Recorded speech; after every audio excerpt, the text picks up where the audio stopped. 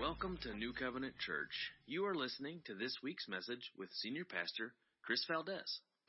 Father, we come before you this morning, Lord, worshiping you in spirit and in truth. Lord, and we do speak the name of Jesus, and we invite Jesus into every life, into every household and every family that's represented here this morning.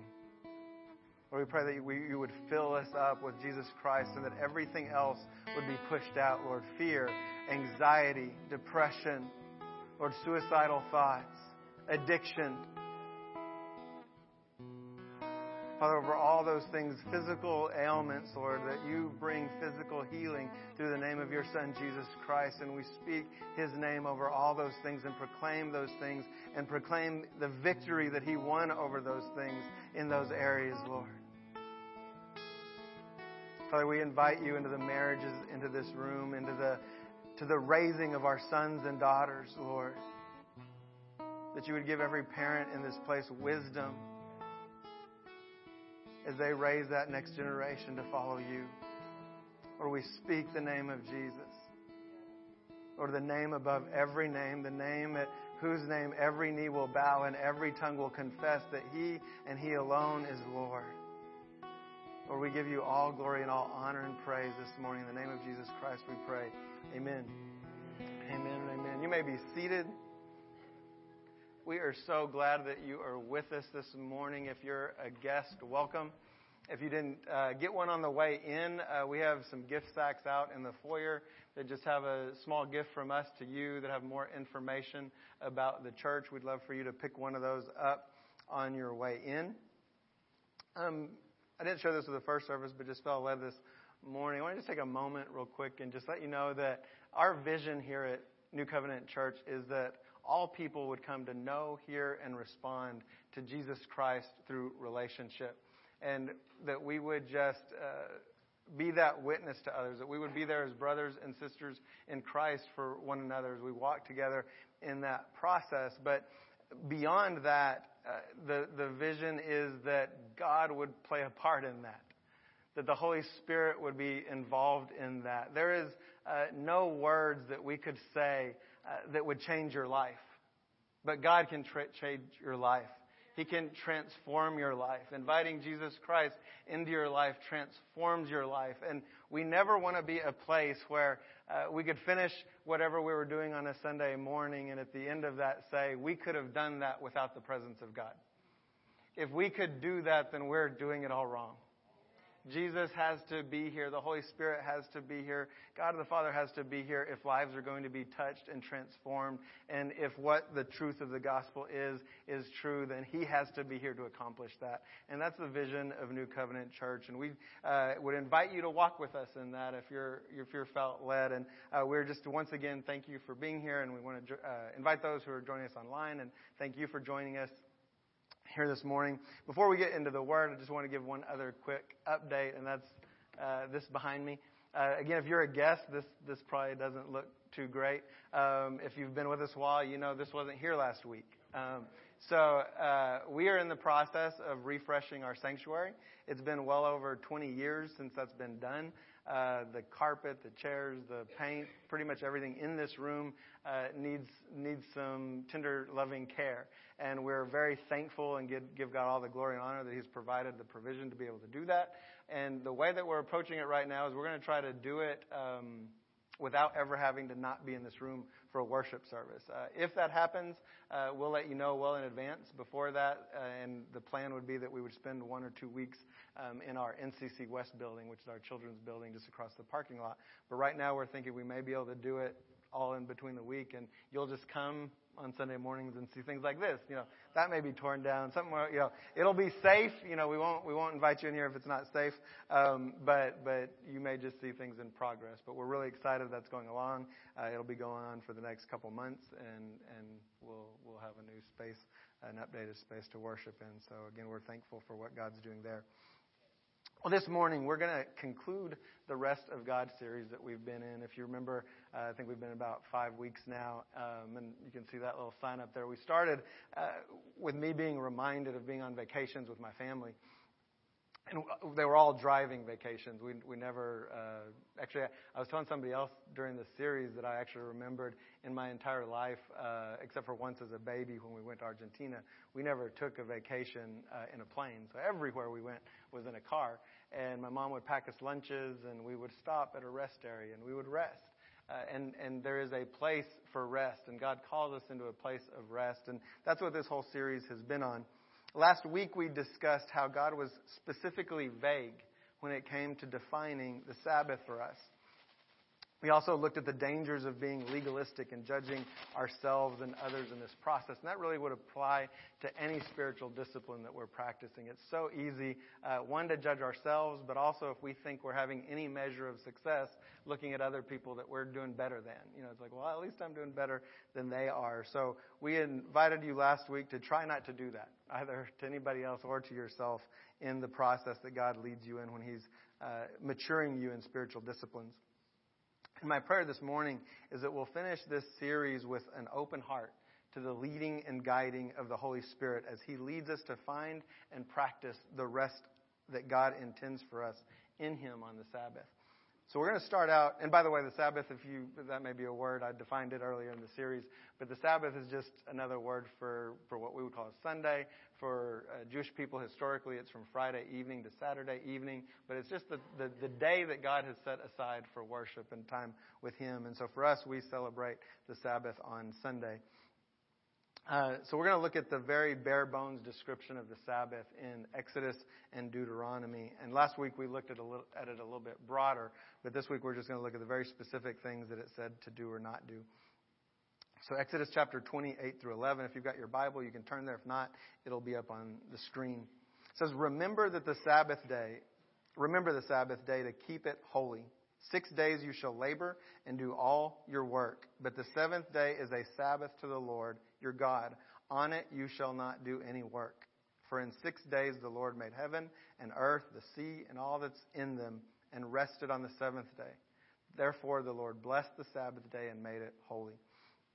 And then in Deuteronomy chapter 5, verse 12 through 15, it says, Observe the Sabbath day to keep it holy, as the Lord your God commanded you. 6 days you shall labor and do all your work, but the seventh day is a Sabbath to the Lord your God. On it you shall not do any work. So remember and observe the Sabbath day to keep it holy. That word holy, if you don't know, means separate, other than, apart from, or set apart. So the Sabbath day is supposed to be other than, different, set apart from all the other days of our week. And both of these passages have the simplest definition of the Sabbath possible. On it you shall not do any work. That seems pretty simple, doesn't it? And we're going to stop here for a minute and define work. Our culture puts an extremely high value on work. We could also say that we put a high value on utility or usefulness.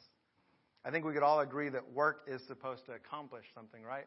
If we worked all day and didn't accomplish anything, we would have just wasted our time. So one simple definition of work is this. It says physical or mental effort or activity directed toward the production or accomplishment of something. So just a little more complex way of saying work's supposed to accomplish something useful. If it doesn't, what were we doing? What were we working for?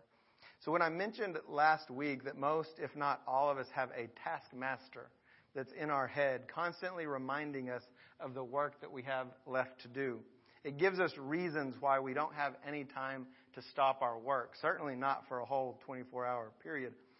And one of the reasons is that because most of us have been conditioned with this idea that everything that we do or don't do needs to be justified on the grounds of its usefulness. Everything we should do or anything we're not doing should be for a purpose. It should accomplish something. So, for example, if I chose to exercise, I'm probably doing it for the purpose of staying in shape or getting healthier. If I make the decision not to eat a piece of cake, I'm probably doing it because it's the healthy thing to do. It'll help me lose weight. I'm sure not doing it because it doesn't taste good.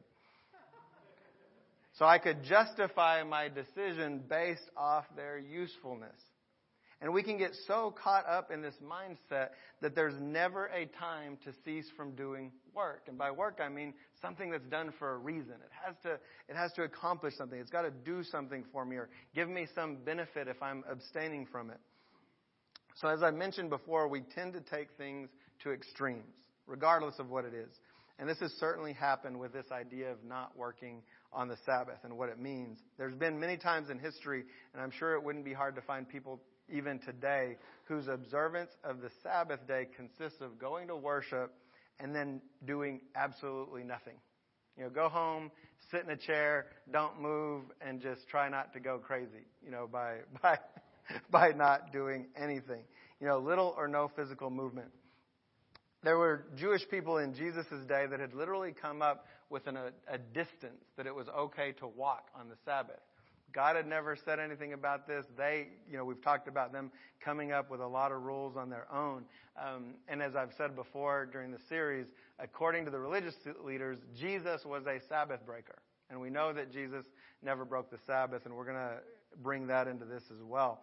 But so God had never defined in Scripture a distance that you could travel. And so they took one thing that God had said about staying inside and then tied it with something else, and I'll explain that. So in Exodus, many of you may know that when Moses, through God, delivered them from Egypt, that he started feeding them with manna. And he said, I'm going to give you manna on 6 days of the week, but on the seventh day, you're supposed to rest and have a Sabbath. So on the sixth day, I'm going to give you double portion. And he'd also said on the other days, if they gathered any more than they needed, it was going to go bad. They literally couldn't save any of it. Anything extra that they didn't eat, the next morning it rotted, it stunk, it had worms in it. But on the seventh day, he would allow that double portion that they got on the sixth day to not go bad, to be there for them to eat on the seventh day. Well, so the seventh day comes, and this was for sure the first time, and actually the way it reads it makes it sound like they did it a couple times. But so that first Sabbath day comes around, and it says the people went outside to gather more food.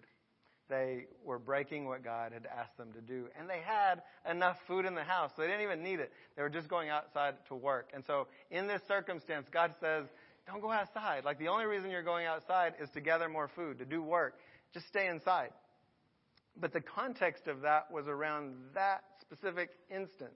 It wasn't part of the Ten Commandments. It wasn't what we just read in Exodus and Deuteronomy. It was because they were disobeying what he said, and the only reason they were going out was to get more food, which they had enough in their house anyway.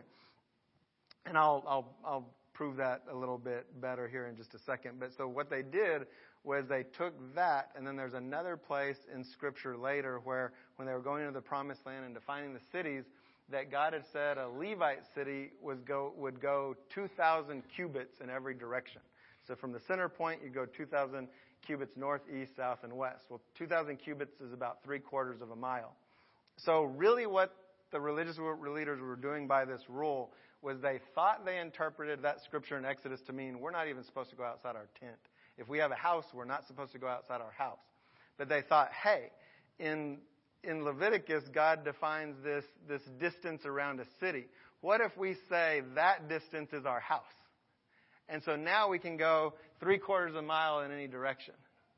So the only reason they're making this rule is not to honor God. It's actually like, we talked about this last week too. What's the least we can do to follow God's rule? What can we get by with? And so, but did God say that? No. You can look in Scripture, and he never said that. He never tied the size of this city to Exodus and said that was the rule. They just made it up. And so again, just a moment ago, like I said, and I'll prove that now through Jesus. So we know that Jesus wasn't a Sabbath breaker, even though they accused him of it many times. But if God had really meant in Exodus that we were never supposed to leave our place of dwelling on the Sabbath, then Jesus did break the Sabbath. Because there's literally not a Sabbath recorded that has Jesus in it where he was staying in one spot in his tent. He was going all over the place. He was ministering. Last week we looked at where they were walking through a field picking grain, and they were upset they were picking grain because they were working. And again, they thought that was breaking the Sabbath. And he's like, no, you misunderstand the whole point. And so if you really weren't supposed to go outside your home, Jesus absolutely went out of his home. And then this 2,000 cubit thing, there's nothing that ties that to the other. So, like, again, they made it up. And so that's just one point that we make all these rules and think that applies to that when it really doesn't. And so, and we're going to look at several other things here that if we really wanted to get technical, it's just those man-made rules. It's what they did trying to keep what they thought God was asking them to do. So some of these other arbitrary rules that have come up over the years, there's some that still exist today. And I mentioned even last week in Israel, they actually, in Jerusalem, some of the people that observe the Sabbath won't use any electronics whatsoever on the Sabbath. Well, obviously that's not in the Bible. It doesn't talk about electronics or anything like that. There's people who would, again, with that mentality of we're just supposed to sit in a chair and we're not supposed to do anything and certainly not have any fun. You can't watch TV. You can't listen to the radio. You can't drive a car. You can't. Somebody else mentioned to me after one of the messages that in Israel too, you don't even push the buttons on the elevator to go to the floor. And Kenny and I saw that when we were in Israel. It actually stops on every floor up and every floor on the way down so that you can just get on the elevator and ride it up to your floor and get out without working, because if you pushed a button, it would be work. Again, is that in here? No, it's not. It's just, they just are trying to get so legalistic on it. And so I want to be very clear this morning. And some people would say, kids, they would raise their kids where they were not allowed to play inside or outside on the Sabbath. Like we all got to sit and be miserable. That's what God intended for us on the Sabbath. And so I want to be very clear this morning that that's not what I believe God has intended for us on the Sabbath day. If it is, He never said anything about it in the Bible. You can't find it. The only thing that He said clearly was what we just read a minute ago. Don't do any work. Don't do any work. You can work on 6 days on the Sabbath. Don't do any work. And so we're going to look at a passage here in Nehemiah that reiterates that it was specifically talking about work that they weren't supposed to be doing on the Sabbath. And this passage gets real specific. It's Nehemiah chapter 13, 15 through 22. And again, if you have your Bible, you're welcome to turn there. If not, it's up on the screen. It says, "In those days I saw in Judah people treading wine presses on the Sabbath, and bringing in heaps of grain, and loading them on donkeys, and also wine, and grapes, and figs, and all kinds of loads which they brought into Jerusalem on the Sabbath day. And I warned them on the day when they sold food. Tyrians also, who lived in the city, brought in fish and all kinds of goods, and sold them on the Sabbath to the people of Judah in Jerusalem itself. When I confronted the nobles of Judah and said to them, 'What is this evil thing that you are doing, profaning the Sabbath day? Did not your fathers act in this way, and did not our God bring all this disaster on us and on this city? Now you are bringing more wrath on Israel by profaning the Sabbath.'" So it goes on to say that Nehemiah even starts having the gates of the city closed so they couldn't go. It's kind of like that other thing that they did, or that God told them with the tent. Just stay inside and you won't have this problem. He closes the gates. So he's like, if they can't go in and out, they can't conduct all this business they're trying to do. So he's trying to put in a rule that would help them. But they were absolutely working. They were doing activities of usefulness to their livelihood. They were treading wine, harvesting crops, transporting their product, buying, selling those products. And in other words, the Sabbath looked exactly like the other 6 days of the week. It wasn't set apart. It wasn't holy. They weren't doing something other on that day. It was just another day of business for them. And Israel had done these things before, and they'd been judged for it. And Nehemiah was trying to help them, stop doing that. So this whole series, I've said over and over that the most important thing is our heart toward the Sabbath. That God's more concerned about our heart than He is about the specific activities. And we could practice the mechanics perfectly, but if our heart is wrong and we go into it with the wrong heart, it's not going to benefit us and it's not going to be pleasing to God. So we're going to look at a passage that isn't Sabbath related, but I think it will give us some insight into the heart that we can have toward the Sabbath. It's going to help us understand what a day absent from work might look like and what it could include. God didn't define it down to the minutia. He left it wide open for us to be free in it. Just don't work. That's the only directive. So this isn't the passage that I'm referring to, but I think we can make a valid comparison to the environment God set up in the Garden of Eden and with what I'm talking about here regarding the Sabbath. And by that I mean that Adam and Eve were given access to everything by God. Now, we always focus on the one thing that he told them not to do. They weren't supposed to eat of the tree of knowledge and good and evil. But God had literally given them access to every other fruit, every other tree in the garden, every plant that grew that was useful for eating, every animal. They could go all over the garden. They could go beyond. They literally had the entire world at their fingertips. And he said, just don't eat off of that one tree. And obviously we know they got, kind of focused on that tree because they ended up eating of it. They did the one thing that they weren't supposed to do. But I think even with us looking back at that, we always focus on that part of what they weren't allowed to do. And why did God withhold that? And we know that God wanted them to love him for him and be in a relationship with him because they desired that and because he wanted us to have free will. And the only way we could have free will is if we had the opportunity to choose something else. And so he placed this one thing that was to be stayed away from. But everything else was there for them in their enjoyment. That needs to be how we see the Sabbath. God is inviting us into a wide world to spend with him one day a week in virtually any manner that we choose with him. Just don't work.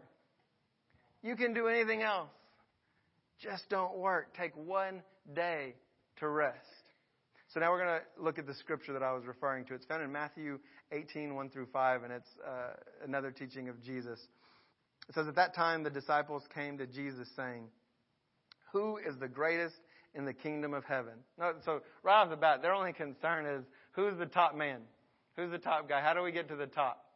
That's their concern. And Jesus kind of turns the whole thing on its head. He says, and calling to him a child, he put him in the midst of them and said, truly, I say to you, unless you turn and become like children, you will never enter the kingdom of heaven. Whoever humbles himself like this child is the greatest in the kingdom of heaven.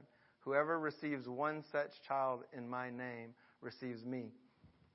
So first of all, I would say every time I've heard this preached on, taught on, read about it, it always talks about having faith like a child. Have any of y'all ever heard of that? Have faith like a child. Do you know that's not it's never said that way in the Bible? This scripture, this passage is the primary one that's taken and turned to say that, but that's not what it says. It says, become like children or you won't enter the kingdom, and humble yourself like a child. So this passage goes far beyond faith. Sure, it could include faith. We know how childlike faith is, and it is a great attribute. You can tell a child almost anything, and they'll believe you. Why? Because they trust you. We could come to God with that kind of trust. Sure, we should have childlike trust and childlike faith when it comes to God the Father, because we can trust him. He's good. But is that what this scripture is down to and not including anything else? No, it doesn't say that. It says become like a child. So I think it goes far beyond faith. Has it ever crossed your mind that Jesus might have also been encouraging them to play more? Anybody ever thought of it that way? I know I haven't. To relax a little more? To not stress out so much? Did you know that the only stressed out kids are stressed out because of what we've put on them? They wouldn't do that on their own. They wouldn't come up with that on their own. They get stressed out because we teach them that. We put those burdens on them. But naturally, they're going to have faith. They're going to trust. They're going to believe whatever you tell them. They're going to play. Have you ever thought of play as work? It's not. Play doesn't accomplish anything. The moment that it does start to accomplish something, it's not play anymore. There's people, professional athletes, baseball players, football players, whatever sport. Once they start doing that as a job, some of them may still kind of enjoy it, but it's not play anymore. They're doing it for work. It's work. They do lots of exercises, lots of training that has nothing to do with fun. They're doing it because they're trying to get better at their skill. But even if we wanted to take it down to 5-year-olds out on the football field starting touch football, it starts out as fun. They're playing. And some of them may keep enjoying it and be playing. But as soon as their father or their mother starts saying, man, you better pick it up. You're going to practice. You're going to be the best one out there. This is work. You got to do better. And I'm not saying it's wrong to get better at a sport, but what I'm saying is at that point, it's not play anymore. That kid's not doing it for sheer enjoyment, for no purpose, for no usefulness. Now there's a point to it. Now there's a usefulness. You're going to get better. We're going to start working out on the side. You're going to practice. You're going to do this. You're going to do that. And we put all these things on it. Again, I'm not saying that's wrong, but it's not play. Don't call it play anymore. You're doing something, and you're doing it for a purpose. And that's not what Jesus would have been calling us into if he was saying, spend some time playing on the Sabbath. It would be, spend some time with me enjoying your family, enjoying your kids, doing things for no purpose, not trying to accomplish anything. There's other things that we can do on a Sabbath that wouldn't qualify as work, like just relaxing, rest. You could sit down and do nothing. You could pray. You could reflect. Any number of things that don't need to be done like undone work. No one will ever insist that you do those things, and the world won't change if they're left undone. Since I mentioned prayer, I would pull that one out of that as a specific. If we pray, God can do miraculous things. But when we pray, we're going to it to have a better relationship with Him, to have a conversation with God. If we start approaching prayer as a thing we're doing to get something from God, well, that's not prayer anymore. We're coming to it with the wrong heart. The people who try to turn a Sabbath into unbroken restfulness, they might just be trying to do the opposite of 6 days of unbroken usefulness. But how many of you know that in United States we have a practice of 5 days, 40 hours a week. Maybe we work 45, 50, 60, whatever hours in those days of work. None of us are productive all 5 of those days, or even if you're working 6 days a week, nobody is productive every moment of every one of those days.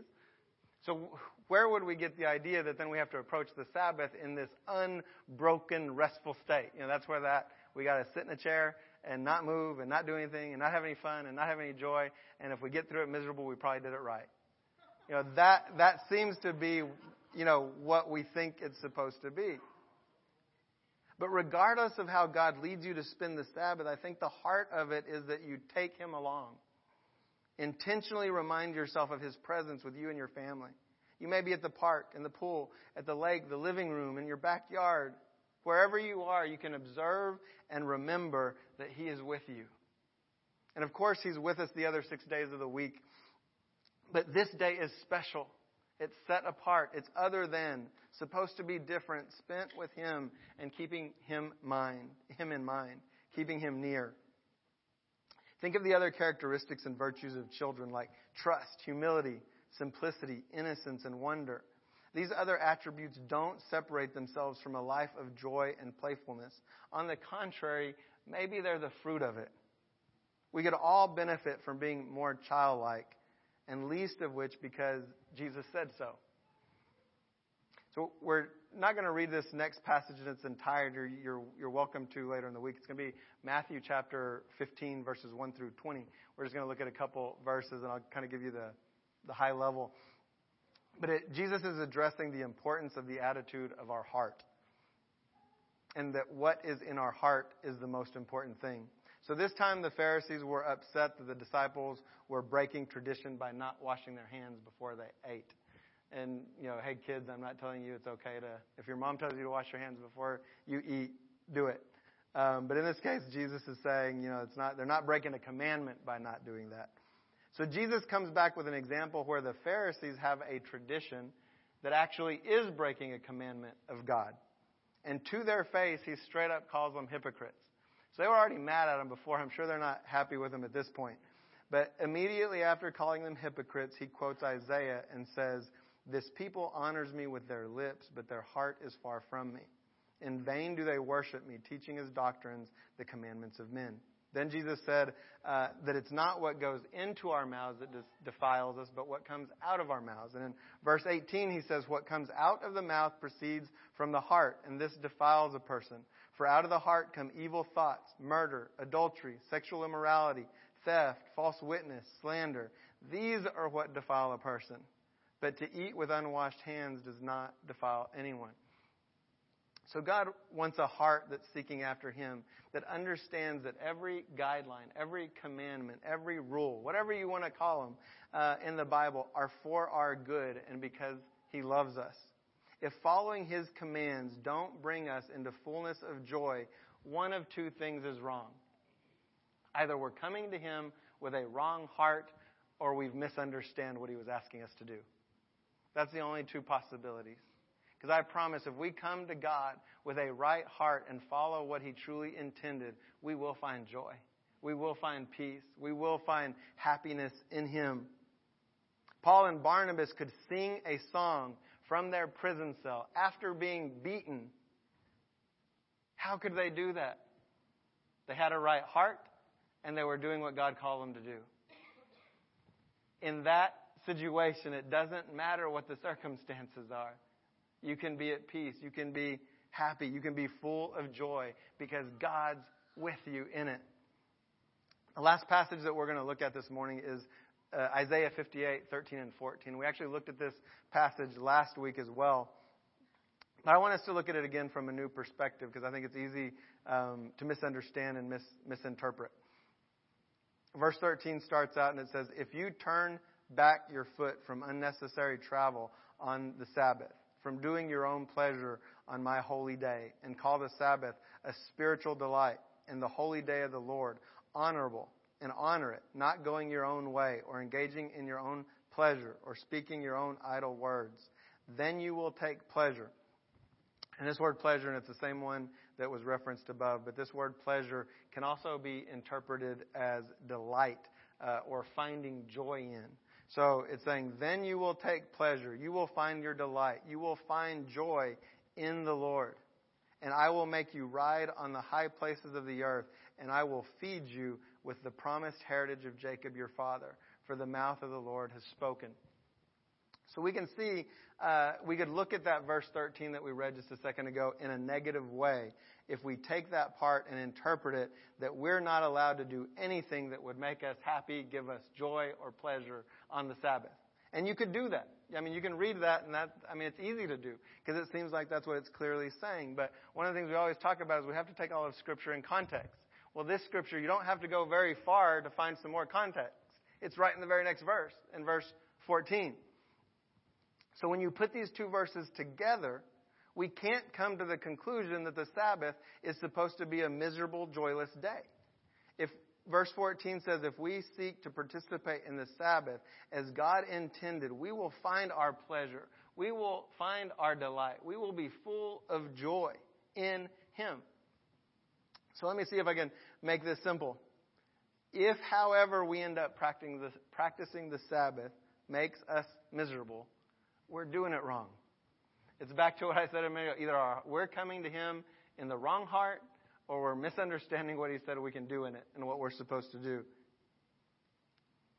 We can ask, and if you find yourself in that position, if God's leading you, if you feel the Holy Spirit is leading you to start practicing this discipline and to start trying to practice the Sabbath different than you ever have before, ask the Holy Spirit. Jesus said He would send the Holy Spirit to guide us into all truth. And I believe without a doubt that if you're starting to practice the Sabbath and finding yourself in misery, that you can ask the Holy Spirit and say, is my heart wrong?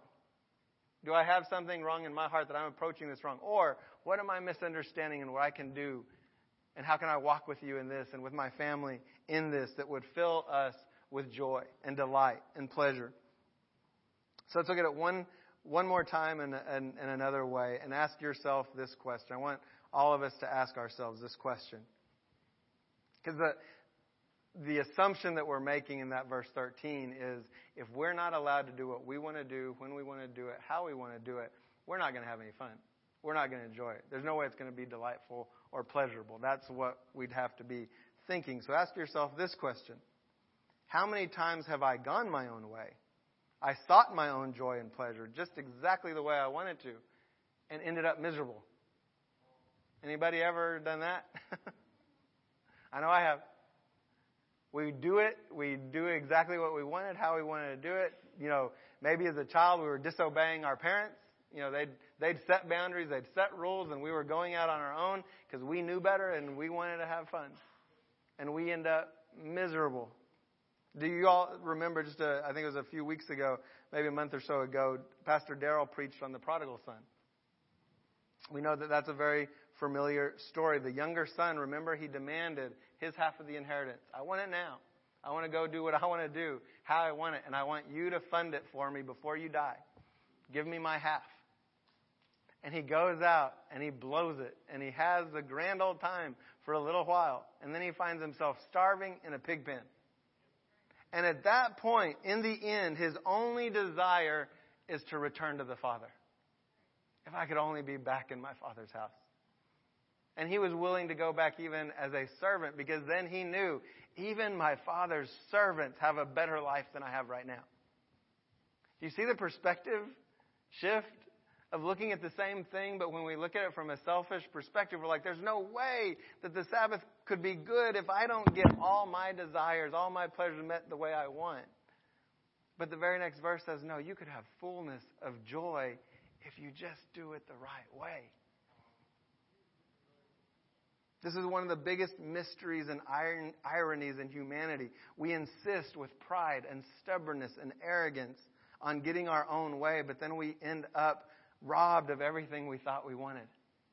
Jesus in Luke 9:25 summed up that idea very well when he said, what good is it if you gain the whole world but lose or forfeit your own soul? If you read the whole chapter of Isaiah 58, you'll see that God speaks through Isaiah about both fasting and keeping the Sabbath. The main issue with both of those is that the people were approaching the practices with the wrong heart. It was back to a heart issue.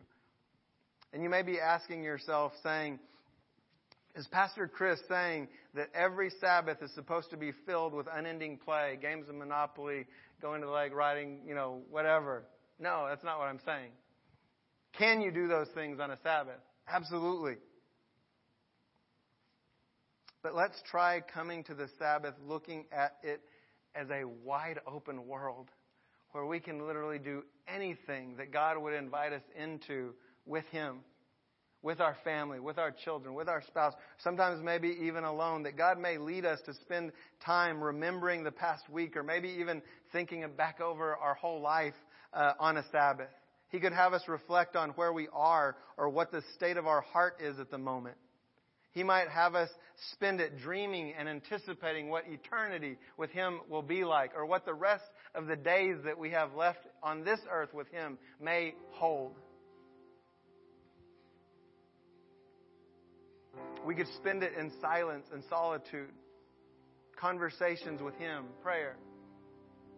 And we could spend it as a family time, anywhere, doing anything, inviting God to join us in it.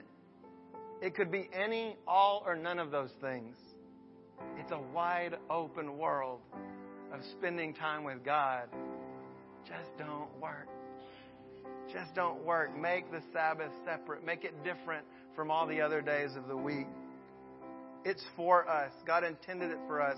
He created it for us. He created it for our good. A day that is to be a blessing to us, and a day in which we can do good for others. It's a day where God offers us Himself. He's with us every day of the week. But I think if we learn to experience Him in a special way on the Sabbath, we'll find that He's with us in a different way the other 6 days of the week. Will you bow your head with me as we close in prayer? Holy Spirit, Jesus said that you would come to help us, to lead and to guide us into all truth. And I pray that we will all come to you with an open heart this morning, a heart willing to know, hear, and respond to every word, to every call, to every direction from God. That we need your help and guidance to walk in the day of rest that God has intended for us to have, a day that doesn't include work. We pray that you will lead and guide us into what that means in each of our lives, and that the attitude of our heart would be right as we set out to walk in this as individuals, as couples, as families, and as brothers and sisters in Jesus Christ.